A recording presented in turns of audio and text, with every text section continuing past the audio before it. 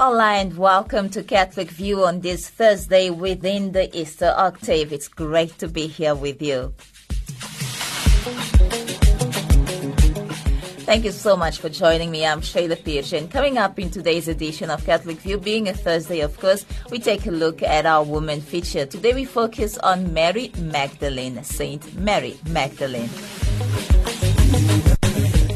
But first, a quick and brief look at some of the stories that made headlines in the Catholic Church and in Africa today. So do stay tuned.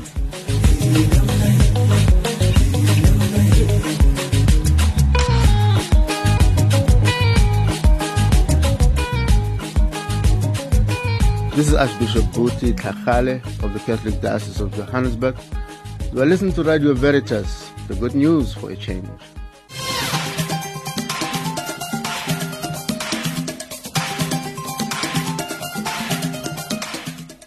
In your headlines this Thursday evening, Pope Francis announces canonization of Fatima Shepherd children.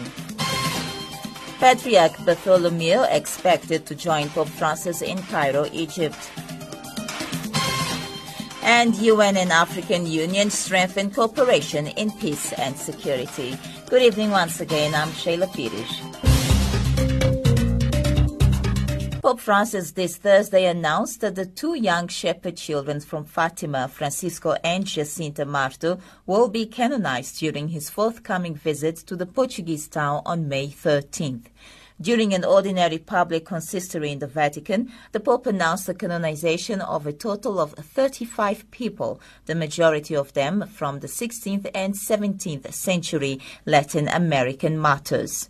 Francisco and Jacinta Marto will be the youngest non-martyrs to be canonized in the history of the Catholic Church. During an ordinary public consistory in the Vatican, the Pope announced the canonization of a total of 35 people, the majority of them 16th and 17th century Latin American martyrs.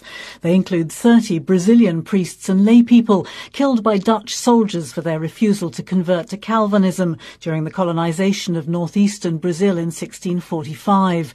3 other martyrs were young Mexican boys, educated by Franciscan missionaries and murdered for their refusal to follow the local indigenous religion. The new saints also include a Spanish priest who founded an institute for abandoned children at the turn of the 20th century, as well as a Capuchin brother from Naples who defended the rights of the poor in his day in the early 18th century. But undoubtedly the best-known names on Thursday's list of newly proclaimed saints are those of Portuguese brother and sister Francisco and Jacinta Marto, the shepherd children who, along with their cousin Lucia Santos, saw the apparitions of Our Lady in Fatima exactly 100 years ago. Unlike Lucia, who became a nun and lived to the age of 98, Francisco and Jacinta died in childhood, aged just 9 and 11, as a result of the great flu epidemic that swept across Europe in 1918. On May the 13th of the year 2000, the two of them were beatified by Pope John Paul II during his pastoral visit to Portugal. Meanwhile, the case for Sister Lucia's beatification concluded its first phase in Portugal earlier this year and is now being examined at the Congregation for the Causes of Saints here in the Vatican. Egyptian security forces have tracked down and killed a gunman suspected of involvement in an attack near St. Catherine's Monastery in southern Sinai that left 1 policeman dead and 3 wounded. Islamic State claimed responsibility for Tuesday's attack on a police checkpoint about 800 meters from the monastery, one of the world's most important Christian sites. The attack came days before Pope Francis is scheduled to visit Egypt and just over a week after 2 deadly suicide bombings on Christian churches. In just 1 week's time, Pope Francis takes off on a journey to the Egyptian capital, Cairo, where he will visit the prestigious Al-Azhar Center of Islamic Studies. The Pope will also be joined there by the spiritual leader of the Orthodox World Ecumenical Patriarch, Bartholomew, as well as the Coptic Pope Tawadros II. Archbishop Michael Fitzgerald is the former nuncio to Egypt and former head of the Vatican's Council for Interreligious Dialogue. He talked to Philippa Hitchen about the importance of this short but significant papal visit. Well, it is significant in that he goes to places where there are difficulties, I suppose, and we know that the situation in Egypt is always one of uncertainty, with extremists who who are against the institution and against Christians in a particular way.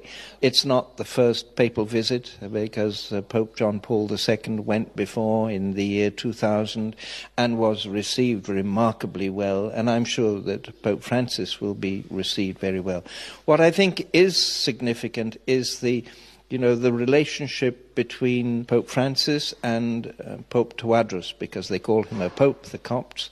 And as you may remember, the first journey that Pope Tawadros did once he had been elected as the Patriarch of Alexandria for the Coptic Orthodox was to Rome to see Pope Francis.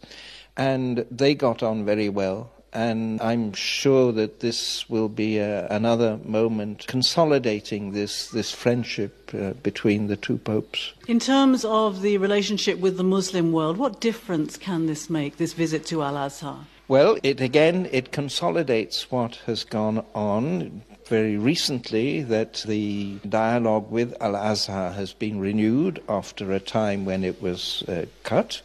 So the Imam came to see the Pope in Rome, and this is reciprocating this visit. I think that is one of the main motives for the Pope's journey, is to say, Imam Dr.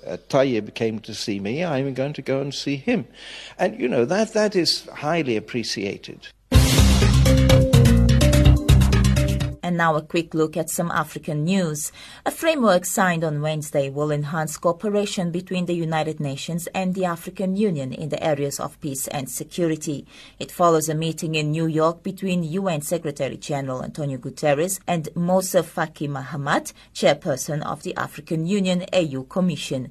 UN News DNPAN has more. The two leaders met at UN headquarters in New York for the first AU-UN annual conference. Mr. Guterres told reporters that they shared a common vision regarding peace and security, inclusive and sustainable development, and human rights and good governance. The UN chief observed that changing security conditions across the world have necessitated a strategic review of UN peacekeeping operations. He called for greater international support and funding for operations such as the African Union mission in Somalia, AMISOM. Mr. Guterres also spoke of other ways the two organizations will work together. We will align the Agenda 2063 of the African Union for Sustainable Development with our own Agenda 2030 and create the conditions not only to work together but also to have common lines of reporting and to be able to indeed avoid all forms of duplication and guarantee that we converge in the same objective, to make the Agenda 2030 and the Agenda 2063 a success story in Africa. The Secretary General underlined that they also will work together in areas such as prevention and in creating conditions to empower young people on the African continent. And finally, 17 new mass graves have been found in an area of the Democratic Republic of the Congo, DRC, that's seen months of clashes between government soldiers and local militia. In a call for an independent investigation, the UN Human Rights Office, OHCHR, said that DRC troops were reportedly responsible after clashes with the Kamuina Naspo members in Kasai provinces in late March, which claimed at least 74 civilian lives. The development in the vast and resource-rich country comes amid ongoing uncertainty linked to President Joseph Kabila, whose second term in office ended last December. ONHCR spokesperson Liz Throssell explains. UN investigators visited the Kasais between the 5th and the 7th of April, where they were able to confirm the existence of 17 further mass graves, and that brings the total number of mass graves that have been confirmed to 40. Well, the UN investigators, the UN team on the ground, spoke to people there, and from the information that they gathered, it seems that the soldiers from the armed forces of the DRC were responsible for digging these mass graves. There were also clashes with presumed members of the local militia that's known as the Kamwina Nsapu, and they got information that more than 70 people, including 30 children, were reported to have been killed by soldiers during these clashes. So that was clashes in one area. They also had reports and got information that soldiers were reported to have shot dead at least 40 people in the Nganza commune of Kananga. And this happened reportedly while soldiers were going door to door looking for militia members. And there was also further violence in another commune that's called Katoka, that's also in Kananga, where this time the police were reported to have been carrying out searches, and there were reports of 3 people being killed there, including a month-old baby. The High Commissioner said that the discovery of these mass graves, more mass graves, and the reports of continued violations, abuses, just show how important it is to have a meaningful investigation into all alleged human rights violations and abuses by all parties. I've spoken about reported killings by soldiers, but there's also violence that's been carried out by the militia members as well. So what the office is saying, what we're calling for, is a meaningful investigation by the DRC government. But should there not be an effective national investigation, then we're calling on the international community to support an investigation by an international mechanism. The UN Human Rights Office has offered its assistance to help the DRC authorities conduct a credible investigation into these alleged abuses and violations in the Kasais. So it is a relationship of offering assistance, being prepared to help, but repeating our call that it's very, very important for the UN Human Rights Office to have access to all sites of mass graves, to witnesses, including those in detention. So really, we would stress that it's important that the DRC government embarks on a credible investigation, and we stand by ready to offer our assistance. But should no national investigation be forthcoming, then it's really important then that the international community steps in. Meanwhile, Cardinal Laurent Mosengo Passinha has invited his compatriots in the Democratic Republic of the Congo not to yield to discouragement and the spirit of fatalism. The Cardinal said this at the weekend in a homily read in all parishes of the Archdiocese of Kinshasa on Easter Sunday. And that was a brief look at some of the stories that made headlines in the Catholic Church and in Africa today.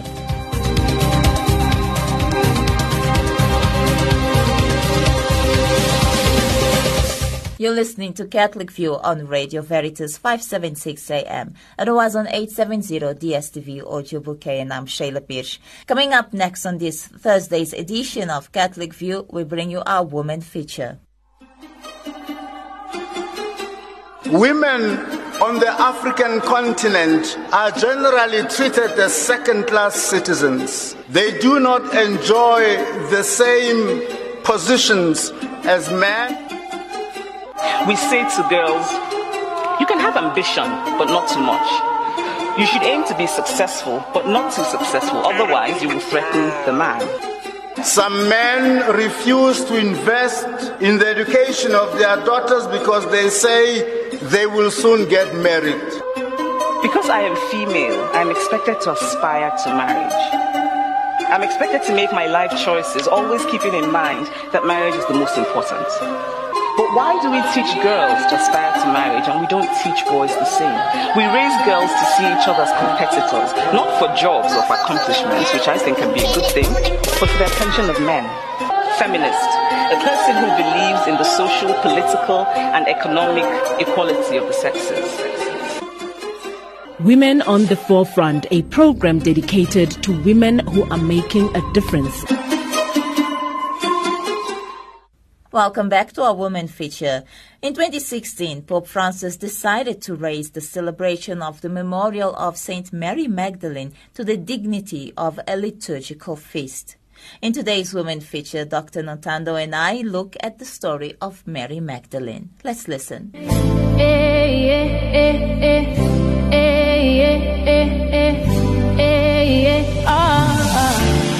She was the first lady to announce Easter when she discovered that Jesus was no longer in the tomb. We're talking about Mary Magdalene. But of course, as you may know it, I'm not that intelligent. So I'm joined by Dr. Notando, who's going to talk to us a little bit more about Mary Magdalene and the figure of Mary Magdalene in our lives. Not just as a woman who followed Jesus, as a woman who was always there, but also as a woman, as an example for all of us ladies. Dr. Notando, welcome to Catholic View. It's great to have you here. Thank you very much. And I would like to object to your self-description as less intelligent. I would fiercely dispute that.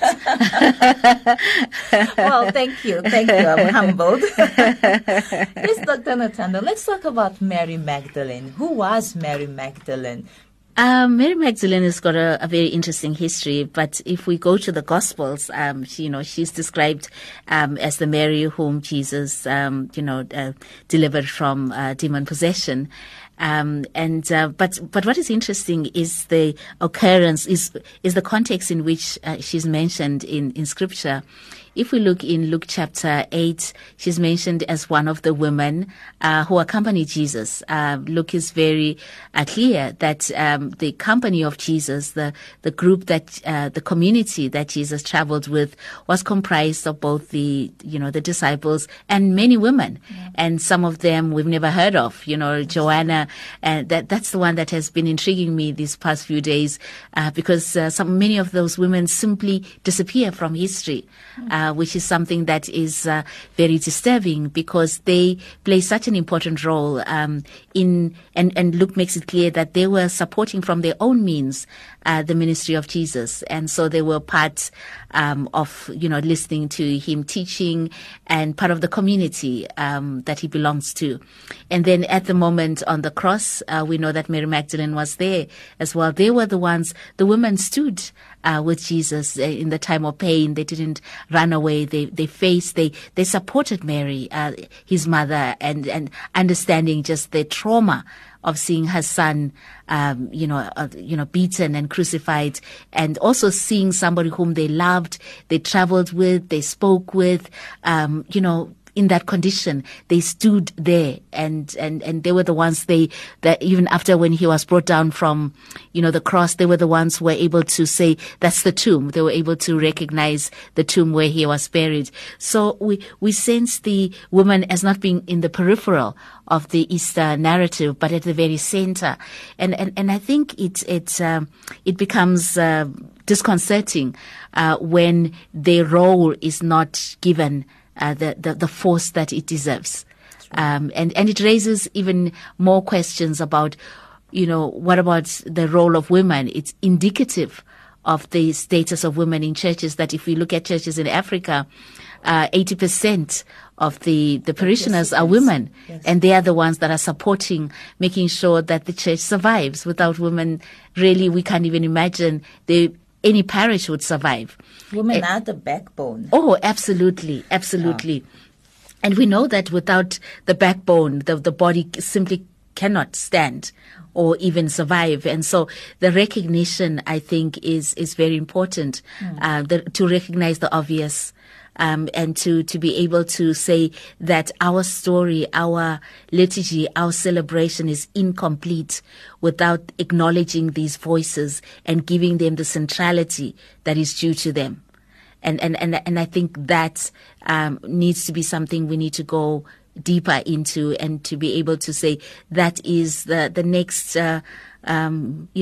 revision of the liturgy should really centralize the role of women. Mm-hmm. And in that way, it provides an opportunity to link the roles of women already in the churches, and to strengthen that as something that is sacred, that is a significant part of the survival of the church. And I think that needs to be made, and not, have this disappearance.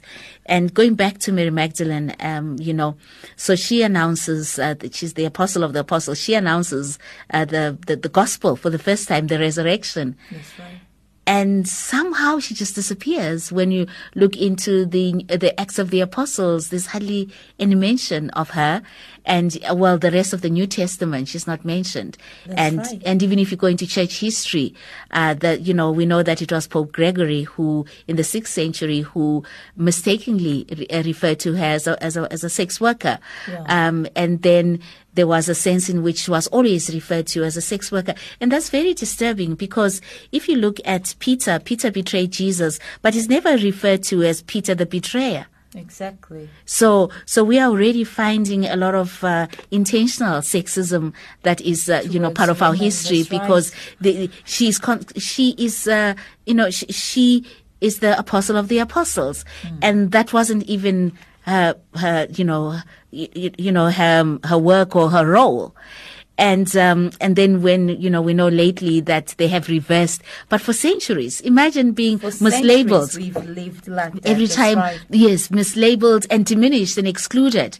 And so therefore, by labeling her in that way, then there is the excuse to kind of like, ignore the role that she played, because it provides like a cover up for that. So it's very disturbing, for us as theologians, when we see these kind of things happening, in the lives of women. When there's not only no acknowledgement, but there's like a deliberate way of exclusion, or pushing her aside, and not recognizing the important role that she has played in the life of Jesus.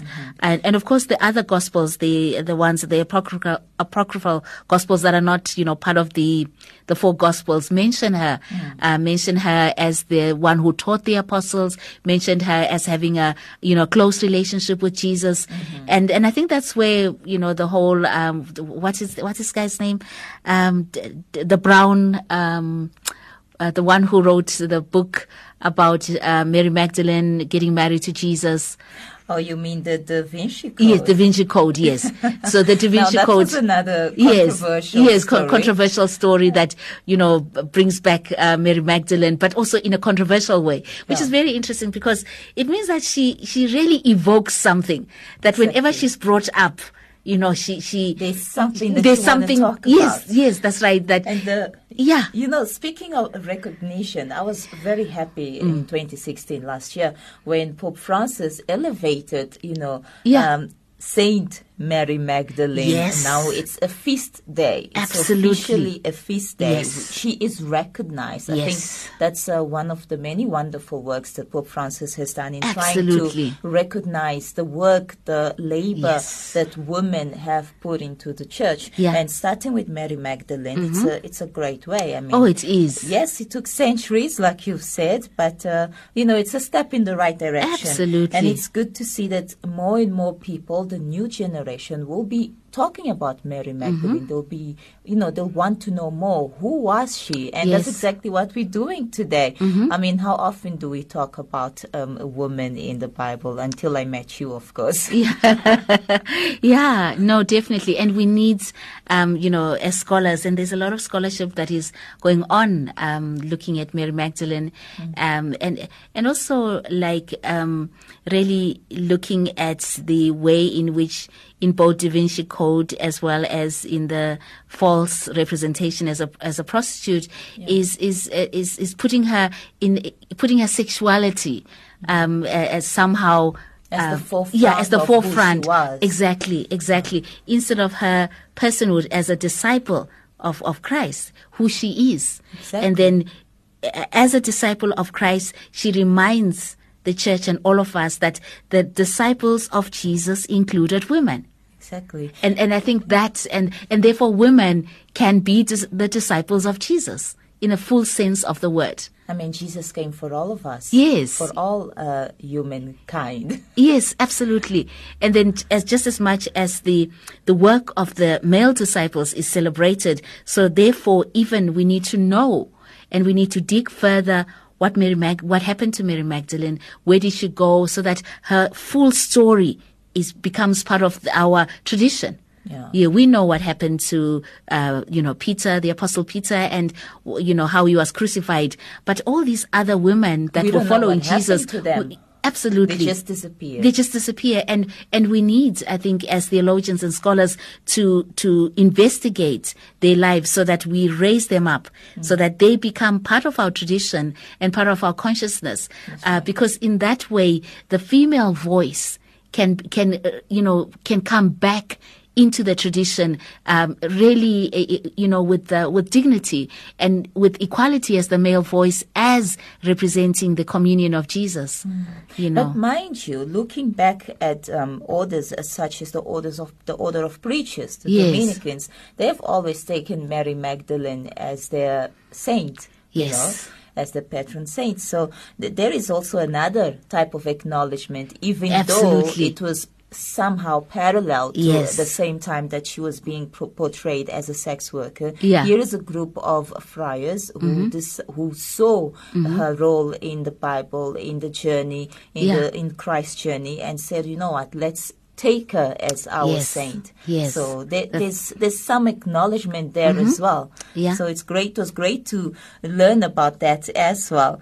But now, today, how do we see Saint Magdalene? What is the story?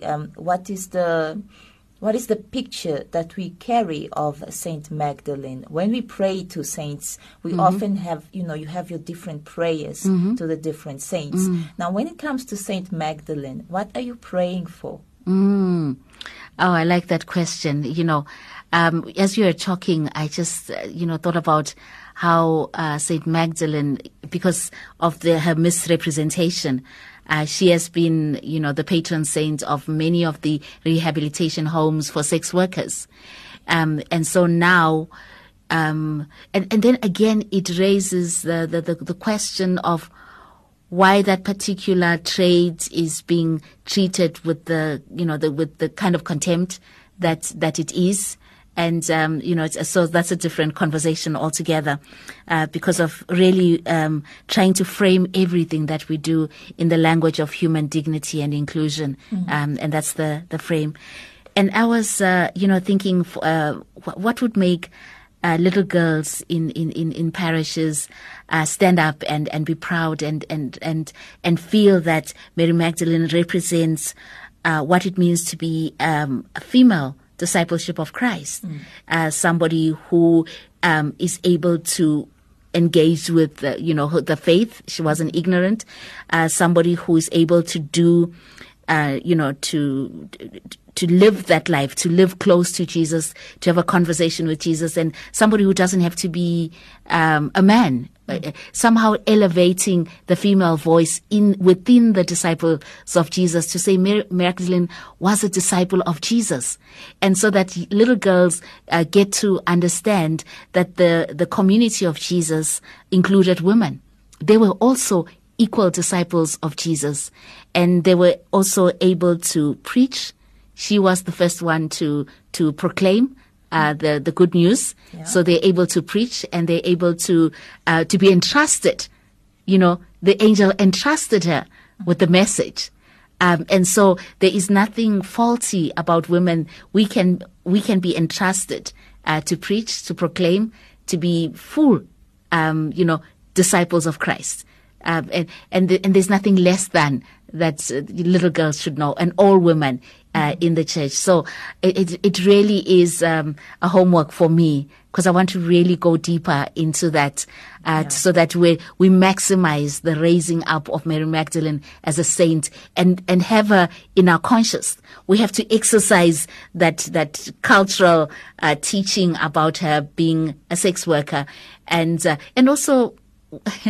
Why would that, she was redeemed and everything, why would that be a stigma that she has to bear all the time? Which for me, I have a problem with. Yeah. But definitely to lift her up as a proclaimer, that women can proclaim. Women can understand the words of Jesus. They can be theologians. They can be preachers. They can do what is necessary in the kingdom of God. And Mary Magdalene represents that. I like what you're saying about proclaiming, because it takes me back to what Pope Francis said in the, when he was announcing the changes with regards to Mary Magdalene. He copied the words of Archbishop Roche. I hope I pronounced that right. And Archbishop Roche said, Saint Mary Magdalene is an example of true and authentic evangelization. She is an evangelist. Yeah. Just as you were saying, yes. She's an evangelist who announces the joyful central message of Easter. So already we have an archbishop who is seeing Mary Magdalene as a proclaimer, as somebody who belongs in that group of evangelists. Absolutely. So there we go. So maybe that's something to look at when we pray to Saint Mary Magdalene. We pray to her as the joyful announcer. Exactly. If one can put it that way. Absolutely. And the we pray for women to be, joyful announcers of the word. To be the preachers. ones who bring joy into our lives. Let us be the light. Let women be the ones that bring joy. Yes. Not just in families, but in the workplace, in all that we do. Let women be the ones that bring joy. After all, lots of people look at women and they say they are the flowers in the little garden. If one can put it that way as well. So it's great to see that Saint Mary Magdalene has been elevated to, a saint, as well as having her own feast day, something that we started in 2016 and it's going to carry on. So we need to talk more about her. Absolutely. And encourage more and more young girls to follow the footsteps of Jesus, to know that whether you're a girl or a boy, you are allowed to proclaim. You are allowed to be in the forefront and be a witness of what Jesus has done for all of us, for all mankind, humankind. Yeah, I definitely think we need to maximize all aspects of Mary Magdalene and really lift her up and use that as an opportunity to say to girls and to all women to raise our status in the church as the proclaimers and the teachers of the good news. I'm very excited about that. Well, like you said, your homework is... Yes, that's my homework. Looking into Saint Mary Magdalene as a theologian, a proud theologian here in South Africa, representing us on different platforms. You were recently in Rome. I think this is something that we should be looking at in one of your next trips. Yes. Talk more about Saint Mary Magdalene, who she was and who she is today in our lives. Absolutely, and it's really something, and to to center the shifting roles of women in the church around a particular woman saint who was the closest friend to Jesus, and I think that would be empowering to women, and because many of us are close to Jesus, and we needed a model to be able to lift that up as an equal disciple. On all levels, and so I think it's an exciting project. So there you go, to all our candidates who will be receiving, who will be doing their confirmation in these coming weeks. When the bishop or the archbishop asks you, who is your saint? What is your saint name? You have a female saint name that you can choose for yourselves. Thank you, Sheila. Thank you very much. I'd like to thank once again Dr. Nothando Khodebe for talking to us about the joyful story of Saint Mary Magdalene, the one who announced Easter. Well, that brings me up to time. This has been your Thursday's edition of Catholic View, a program produced and presented by Sheila Pires for Radio Veritas. I'll be back again tomorrow evening at the same time. Until then, God bless you and ciao, ciao. Thanks so much for listening. I'm Sheila Pires.